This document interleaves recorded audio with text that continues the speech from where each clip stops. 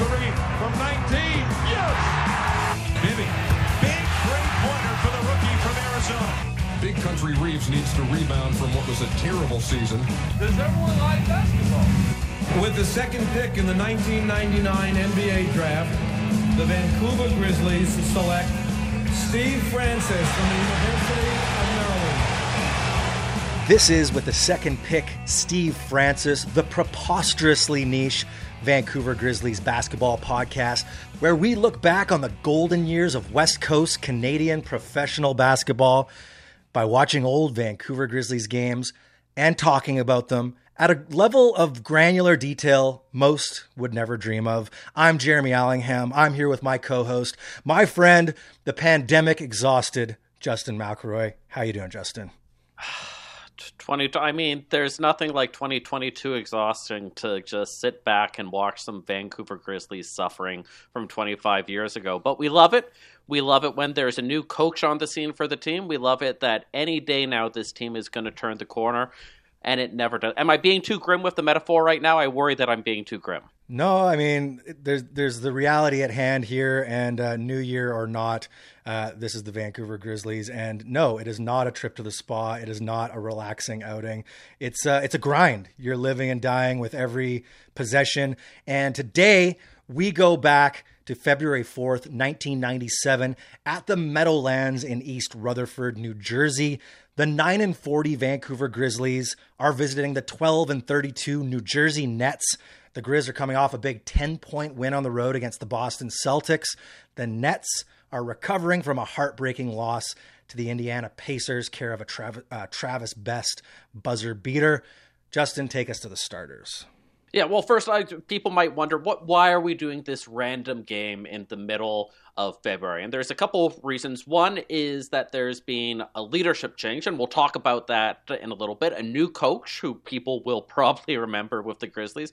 But the other one is we try and find games that are both memorable for the Grizzlies and where they have a chance of winning, because there are a few of those in every season. And this one, both in terms of how the game went out, it was memorable. They did have a chance to win. We'll see if it happens or not. But look, anytime, we would circle the calendar as fans whenever they would face the Clippers, the Timberwolves, bad teams where you go, finally, the Grizzlies might get on the board. And against these Nets, it was certainly a possibility. And you look at that when you look at the starting lineups. For the Grizzlies, it's what is sort of a standard lineup for them, except for George Lynch out of the lineup. He's injured, so you have Roy Rogers in place. Otherwise, it's G-Money, Big Country, Reef, and Anthony Peeler.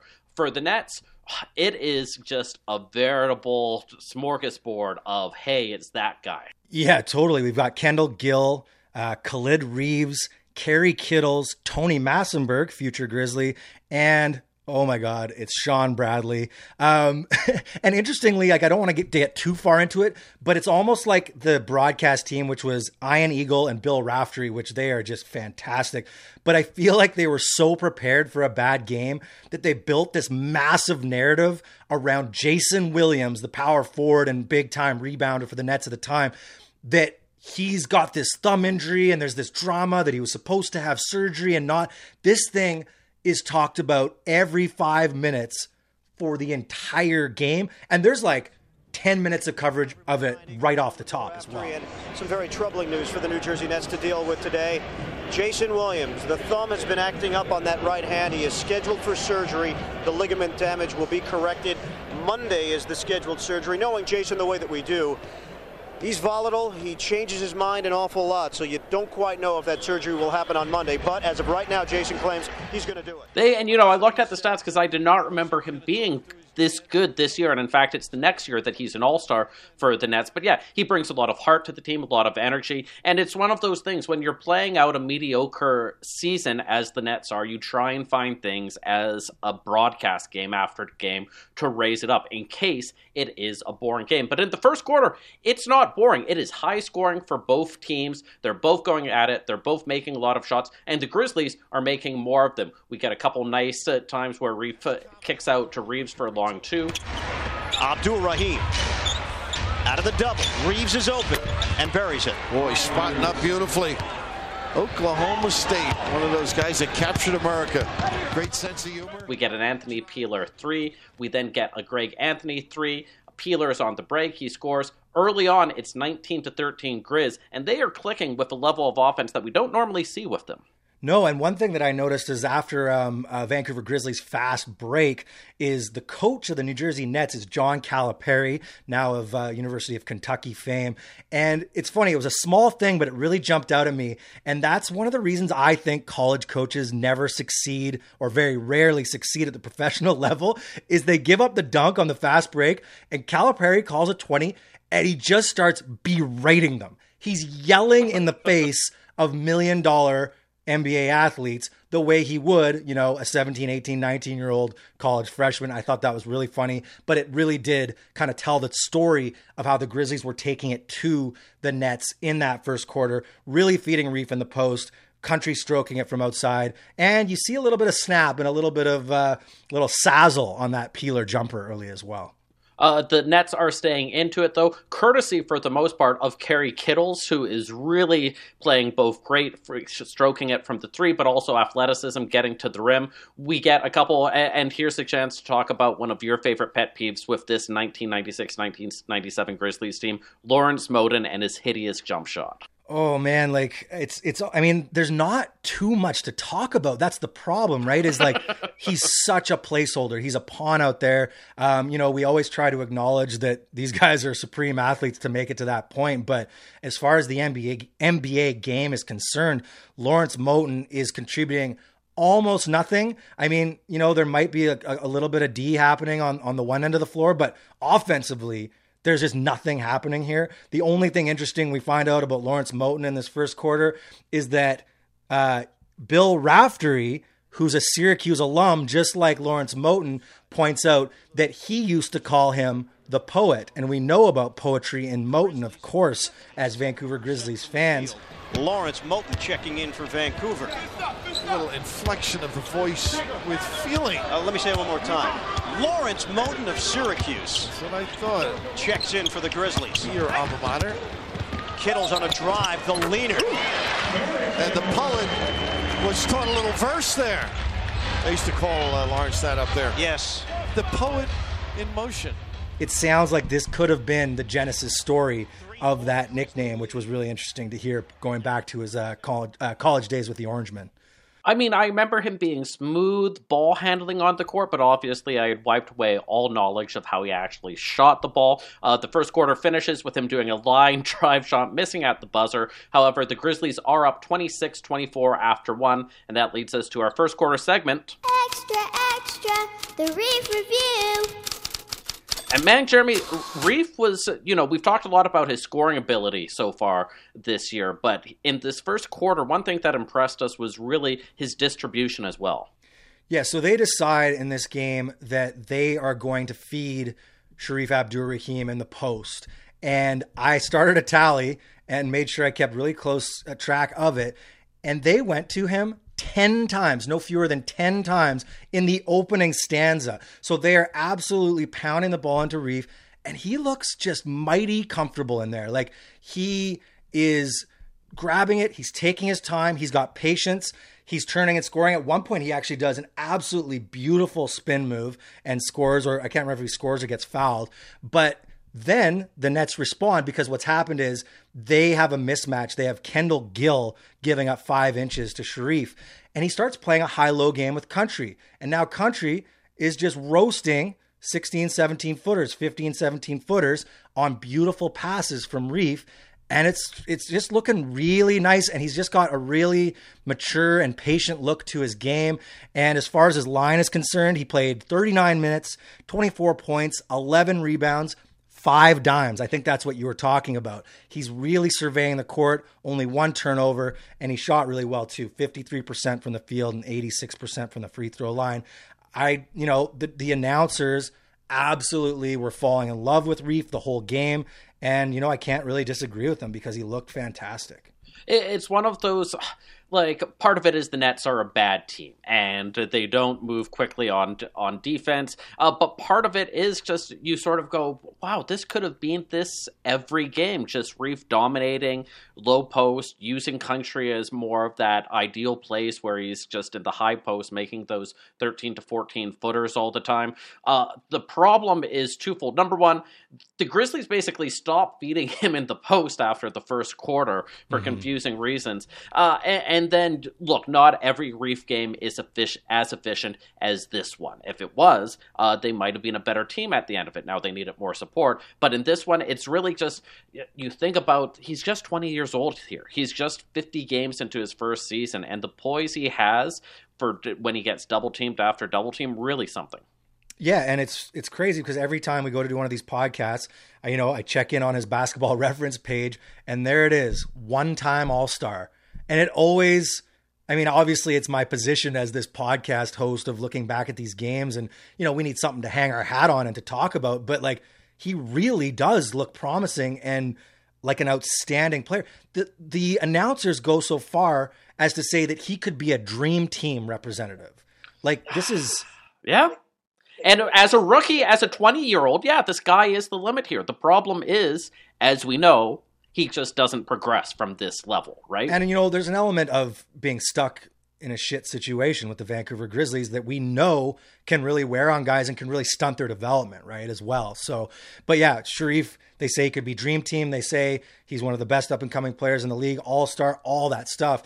But, the Basketball Reference page with that lonely all-star appearance, and that's, that ends up being the tale of the career. And now he's like, we're going to be one of the most powerful people in the basketball world as he moves up the ranks in the NBA. Does not work out, however. Second quarter begins. The Nets are starting to chip away. They go on a little bit of a run. Kerry Kittles gets a three-pointer. But there's one element that starts to dominate the Nets on offense here, for better or worse, and it is everyone's fourth favorite monster in the original Space Jam, Mr. 7'6", Sean Bradley.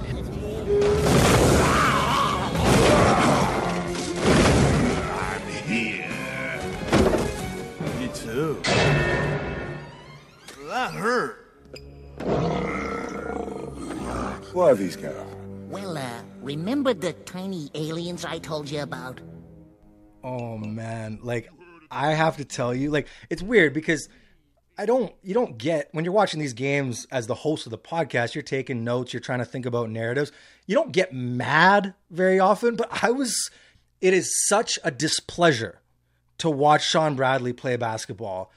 It's just awful. Like, he's so awkward. He's so thin.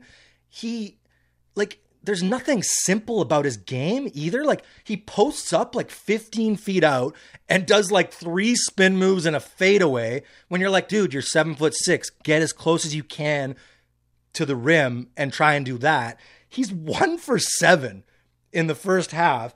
And he looks, it's just a joke. Like you kind of just go, how can this guy, the story changes in a bit in the second half and we'll talk about that. But at that point, I'm just going like, is this just this old school thing where it's just like, well, he's a tall man. We must continue to try to make him an NBA basketball player like they did with like Merson and guys like this, right? Like, but he sucks shit in this first half. And it was aggravating to watch. It's funny, and watching that, I was like, I know he's not this bad. I know he's stiff. He's not this stiff. I know that he's not a great shooter. I know that also that he's not this awkward, because he did play for a long time in the NBA and was a decent rotation player, but he is not feeling it here in the second quarter. A lot of the Nets, frankly, are not either, but they're getting a lot of offensive rebounds, getting a lot of second chances, and the other key Net that we need to talk about in this game, who is really pushing the play for them, is Kerry Kittles. Oh, Curry Kittles, according to Bill Raftery. I kept going, I'm like, wait, Curry is Dell in this game? What's going on? This was Curry in the open floor, slithering with the smooch late. No, he's talking about Kerry Kittles, of course, the rookie for the New Jersey Nets, drafted after Sharif that draft, and he looks awesome. He is so fast. He's knifing through the defense. He's making tough leaners and floaters. He's stroking it from deep. Gill on a lead for Kittles, splitting defenders, backing it home. that gorgeous penetration. Confidence. Kind of, because he's so skinny, he reminded me of Tyrese Halliburton, but then he's so explosive that I thought he was kind of a mix between Halliburton and Ja Morant in some ways. Like, he really did have that like nice, quick first step. He's got quick hands on defense. Like, speaking of, like we talked about Reef and kind of potential that never really came through, like Kerry Kittle, same thing. Like, he looked amazing, though he could be one of those stories because he was drafted as a senior. Like, he comes into the league as like, hey, this is me at my kind of like finished level of athleticism. I'm not quite sure. And, you know, the starring role in a bad team too, right? So he gets lots more touches than he might on a good team, but he looks great. And he has 18 in the first half. 18, and he is the fulcrum point for the Nets in this first half. In the second quarter, particularly, they score 36 points in the second, and we'll talk about this in the second half, but the Grizzlies D, it's not exactly there. They're not tight up against people. They're not doubling when they need to. There's just a lot of open spaces. So even though the Grizzlies are still getting lots of points, they have 52 at the end of the second quarter. The Nets have 60. Anthony Peeler with 17. Otherwise, one of the big highlights for us in this second quarter is we get our first sighting of a Grizzly mainstay. That's right. We had a little Chili Pete Chilcutt. Pete Chilcutt, dangerous from long range. Just into the game. You're right. He lights it up from out there. Shows his face. And I was like, here we go. Let's enjoy the ride, people. Unfortunately, only 3 minutes. And I honestly didn't notice him do anything. But we do take great pride in mentioning all of the bit players for the Vancouver Grizzlies. And one other thing I wanted to talk about was because it's a running theme and we don't get too much Roy Rogers on the Vancouver Grizzlies for much longer, we got really tired of Roy Rogers' cowboy jokes. And Ian Eagle preempts Bill Raftery and says, you're not going to make any of those trigger jokes, are you? And he goes, no.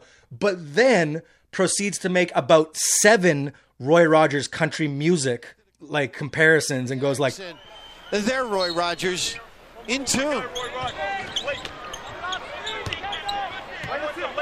You can't help yourself, can you? They can't help themselves with this Roy Rogers thing. It's unbelievable, man. I mean, there's only so many things you can latch on for the opposition team, I guess, especially when they're as puted as the Grizzlies. It is 60-52 for the Nets at the half. That leads us to our halftime segment. What did Stu do now? And Jeremy, this might be the greatest, in terms of sheer chutzpah, what did Stu do now moment of his entire leadership of the Vancouver Grizzlies? The power grab. Stu goes for the power grab. He fires Brian Winters. I mean, it's not like he needed some big excuse to fire a coach who's 9-40 in the second year and struggling badly, but he actually fires Brian Winters on January 24th. After a 19-point loss to the Minnesota Timberwolves, who were not world beaters at this point. And I believe they scored 76 points in that game. So it was a real crater moment for the Grizzlies, and one of those ones that if Stu's looking to take the reins and become the coach, I mean, you can't really blame him for doing it. But it's really interesting to think about, you know, the stories that were told about this in the game because it was so fresh, and, you know, the Nets guys are talking about it.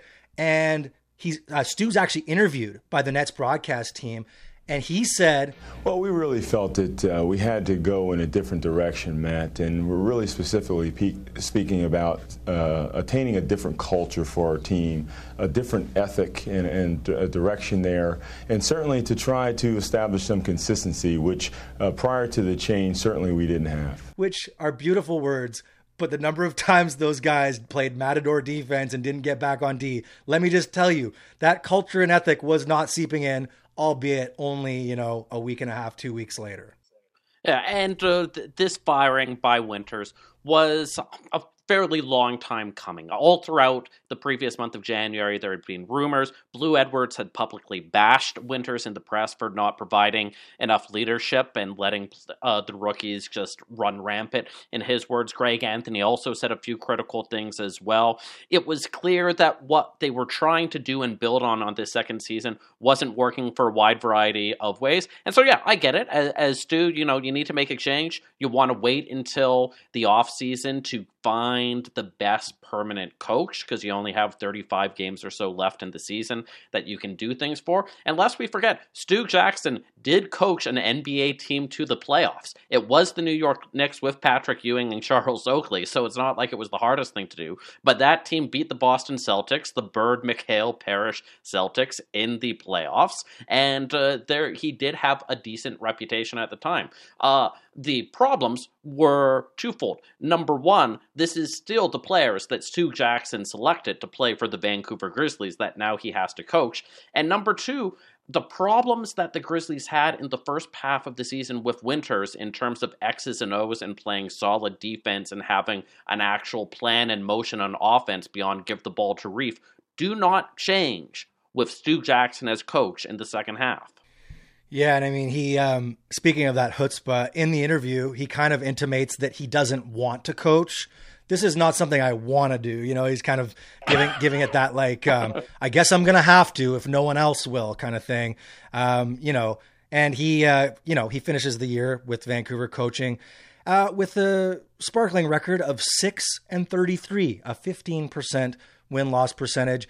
And that leads to a perfect quote that was given 25 years later or 24 years later to our good buddy Patrick Johnston of the Province. He interviewed Brian Winters for a 25th anniversary piece. And there's just like the perfect quote because he doesn't go for the throat, but the truth stings the most sometimes. And the quote was, quote, "I just wish there was more patience there, but it is what it is. He made the decision to coach, and then he found out just how hard it was." I'm always going to have a soft spot in my head for Winters. He was the first coach that I watched. He knew that he was dealt a rough hand. My dad always called him, what was the name of the Addams Family guy, Munster on the core. But they tried something with him. Long-time respected assistant coach. Like everything else for Vancouver, it just didn't work out. On to the third quarter, and the second quarter is about the Nets dominating. The third quarter is also about the Nets dominating. And now we suddenly have Sean Bradley, the 7'6" phenom, turning it on. He gets a giant dunk. He gets a layup on the break. And most importantly, he is grabbing so many offensive rebounds because the Grizzlies, bless their heart, cannot get a defensive rebound for the life of them. Bradley, the hook, drains it. We have not seen that from the middle that often. That's not a bad weapon in there. Elevate a little bit. Yeah, he plays, I mean, much to my chagrin, he plays way better in the second half. He comes alive. He ends up with 16 points, 16 boards, and 4 blocks. And, I mean, he shoots 8 for 22. Like, he put up 22 shots and shot 36%. So, I mean, it's not like it was a gorgeous performance, but I think it really was because he went from a 0 in the first half and it was pretty close. And that's where this massive Nets lead comes in, is kind of him, because Kendall Gill was playing well. Kerry Kittles was already playing well. Tony Massenberg was playing quite well as well, and Jason Williams in relief of Jason Williams. And it really was that hole, that 0 at center that was keeping them close to the Grizzlies. Then Bradley turns it on in the third quarter, and they go on an immediate 15-5 run. And that puts them up, I believe, 18 at one point. And this game 75-57. Yeah. So the game is pretty much out of reach, and it was kind of a flurry of Sean Bradley dunk, layup, block, kind of just getting in the middle of things. And they're just not, they're so, and you know, we love Country, we love Reef. They are being soft here in the post. And on offense, the offense is basically ground to a halt. They're not getting it into Reef at all. The only thing that is working for them is Anthony Peeler is having one of those games where he always has the confidence. We know that. He'll shoot from everywhere. But it's going in this game. Even they're down 18, but he tries chipping away a little bit. He gets a nice 3. Peeler. The pull-up for 3. Book it. He gets fouled, gets 2 free throws. He's the only one having a spark at this point. Yeah, and we should also, I mean, I want to talk quickly about the Bradley stuff. Like, let's call a spade here. Like, Country has a decent game, 20-7 on 9-19, but like, you can't have your first overall pick from 2 years before getting dominated by Sean Bradley. Like, that's just, that can't happen, and that's what was happening. Like Country's got the weight on him, he's got the strength on him, and he's not holding his own, and he's letting the guy get the best of him, and that's no good. The other thing here is kind of tracking the ongoing devolution of our season 1 favorite player. And like Greg Anthony, he's a shell of himself. And it's, it's got to be injuries. Maybe it's like some mental stuff. He's not all there. He doesn't want to be there. But like, it's an eye test thing. Like obviously the numbers aren't there too. You can look at the numbers and see night and day between season 1 and season 2. But on the eye test, he just looks very stiff. He looks like an old guy point guard in the league. And like, I mean, the shot's still kind of the honky left-handed weird kind of side chuck thing, which whatever, but he doesn't look as strong on D. He doesn't look fluid, and he definitely can't get to the lane. He can't get to the bucket. I mean, he's not really even trying to, but I think it's because he can't do it. Like the body's just not doing what he wants it to do, I think. Yeah, it's that lack of speed and penetration, and it really shows how unimaginative the Grizzlies' offense is outside of what he was delivering in that season 1, because we just get a whole bunch of times of standing around the perimeter, one little bit of action of Reef off a screen or country on a pick, and that's essentially that. And it gives Peeler more opportunities to shoot from wherever the heck he wants to shoot, but it's jarring both on offense, it's jarring on defense, because Anthony was their best player on defense on the perimeter getting the steals, and it just shows how little depth of quality, real quality players the Grizzlies have here. The third quarter comes to an end on a putrid play again on defense. There's 1.1 seconds left. The Grizzlies got a point. The Nets are throwing it in from their own baseline, and it's a wide open cross-court pass right to Gill. He's fouled right at the bucket. 2 easy points for them. It goes from a 10-point deficit to a 12-point deficit. Nets are up 87-75.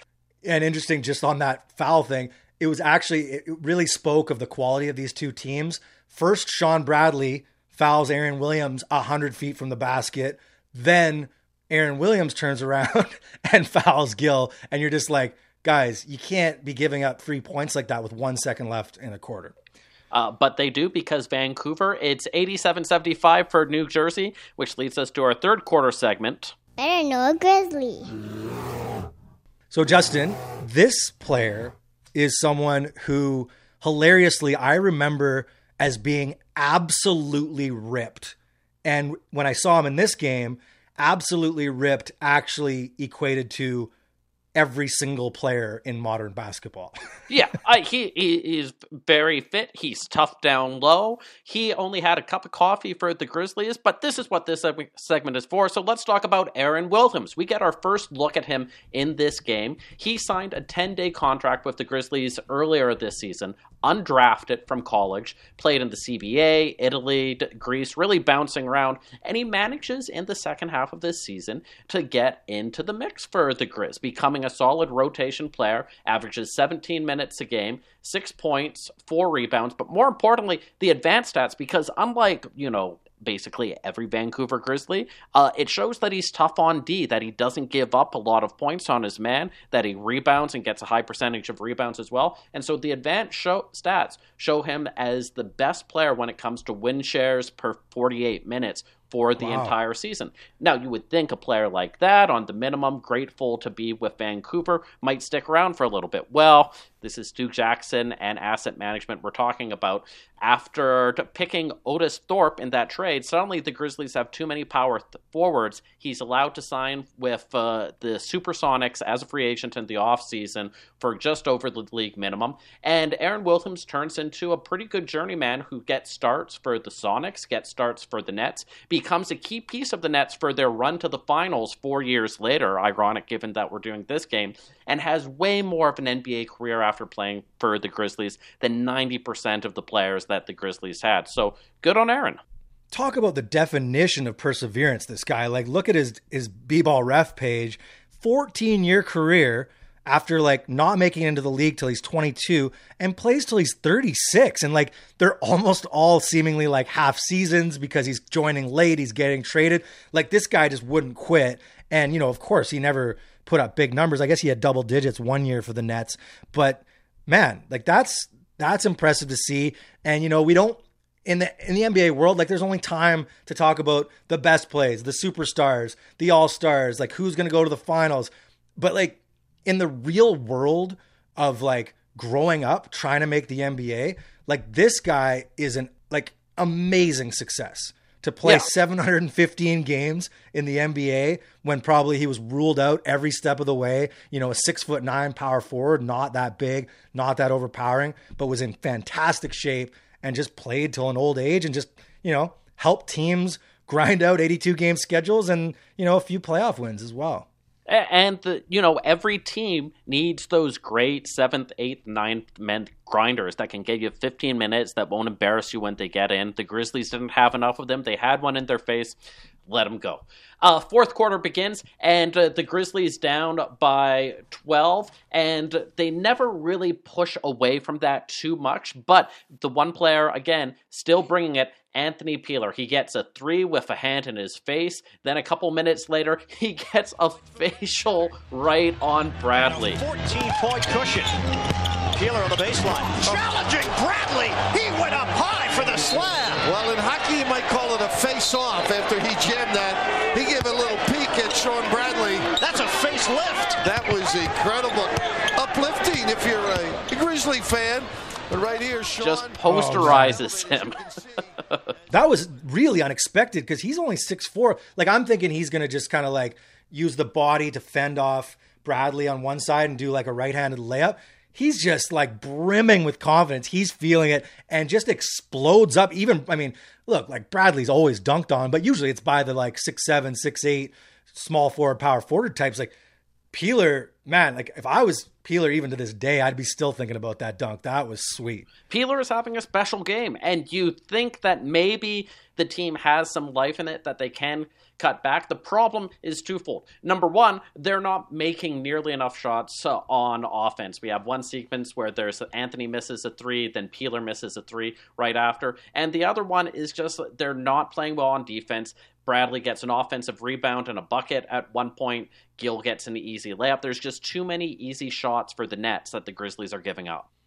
Yeah, and it's interesting. We got one stat from the announcers that when the Grizzlies allow more than 95 points this season, they're 0-28. 0-28. AP has 9 points in the last 5 minutes, and he's basically the only reason that, like, it's weird because the final score, it's only 6, right? It's 111 to 105. Yeah. But it's not actually that close of a basketball game. It's really only Peeler drilling all these shots, and then he gets fouled a bunch in the last couple of minutes as well. That makes it, you can kind of hear the announcers go like, oh, actually this might be a game, but it never quite got there. But Anthony Peeler looked unbelievable. He looked like, you know, if that's someone who could do that on a pseudo or semi-consistent basis, that's someone who might be getting some all-star votes. Well, and that's why he stayed in the league for so long. There was always the potential with Peeler that he could go off for a 40-point game. This was his 40-point game. Peeler's got a chance to crack the 40-point plateau.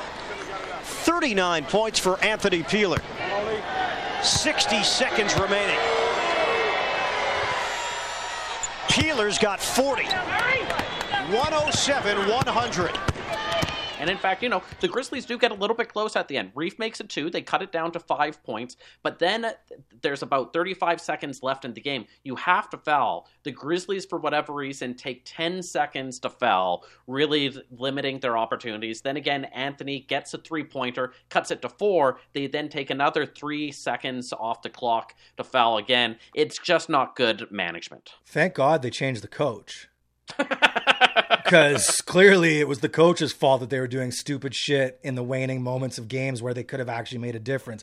That one, like, those are the ones that I just don't like. Is it because fouling on purpose is such an unnatural act to the game of basketball that players can't be like, oh, we're down 7 with 37 seconds left. Like, we got to make this a free throw shooting contest or it's over. And they're like, waiting. And the announcers are like, 107-102, 27 seconds left. Well, the Grizzlies foul. No, they're not. They're going to play it out. Boy, this is, wow, why not do it right away? They lost about 11 seconds almost, right? Yep. From when they got control of the ball. Shot clock was down to 13. Nets got it into the and then he waits till 20 and does it. And you're like, you've defeated the entire purpose. You rolled the clock down and gave them free throws. It should be one or the other. Oh, this season we've been saying we want to see why the Grizzlies managed to win less games in Season 2 compared to Season 1. We saw a lot of reasons why in this one game. Poor defense, poor clock management, being soft, not having any good guards that can really penetrate. Final score 111-105. Jeremy, your 3 stars for the game. Yeah, let's do a little 3 stars action. I mean, indisputably for me, Kerry Kittles is the best player in this game. What's his line? He ends up with 32, which I believe is a career high, 8 boards, 6 assists, 3 steals on 50% shooting. My second star has to go to AP because he's absolutely dominant. And then, you know what? I think the third star has to go to the winning team. So I would actually say, and we didn't talk much about him, but Kendall Gill, 25 points, 9 boards, 4 assists, and a block. And he played good D against the bigger opponents. He looked good out there. Yeah, no, I mean, I'd have to agree with your first 2 choices. We didn't talk a lot about him after the first quarter, but for third star, I'm going to go with Reef. It was a quiet 9 for 17, 24 points and 11 rebounds, but 5 assists as well. Really solid game for him. The problem, as always, he just needed more support. And, 40 points from Peeler today, great. There was just not enough. You look at Lee Mayberry, 0 for 1 in 18 minutes. Chris Robinson, 0 for 2 in 16 minutes. So it just not the support that the Grizzlies needed. A constant lament with this team. And with that,